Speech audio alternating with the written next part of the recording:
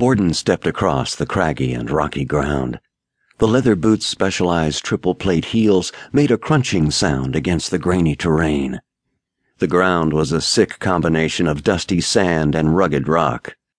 Like most of the uninhabited areas of the planet, there were no plants or vegetation growing in the area. The barren land was dry and desolate, which was also a general description of the current state of the planet Earth. It had always been this way for as long as Borden remembered. The stories of an ozone layer that kept the sun's deadly rays in check were a cherished legend at best. Like most of the population, Borden could not imagine a natural barrier to the sun's rays. Like most, he had lived in the Great Dome. The Great Dome shielded everyone from the harsh weather conditions on the wasteland the Earth had become.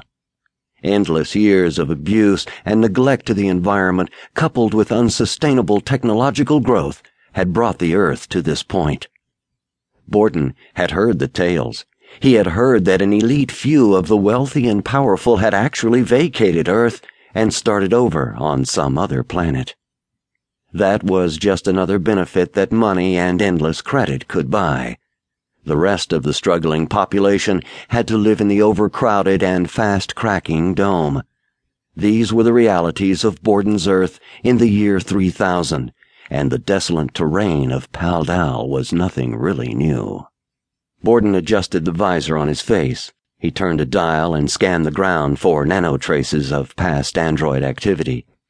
Just like normal people, androids left traces of their movements. For people, it was DNA. For androids, it was nanotraces or micronanites. And just like DNA, nanotraces were invisible to the naked eye. These nanotraces were essential in Borden's line of work.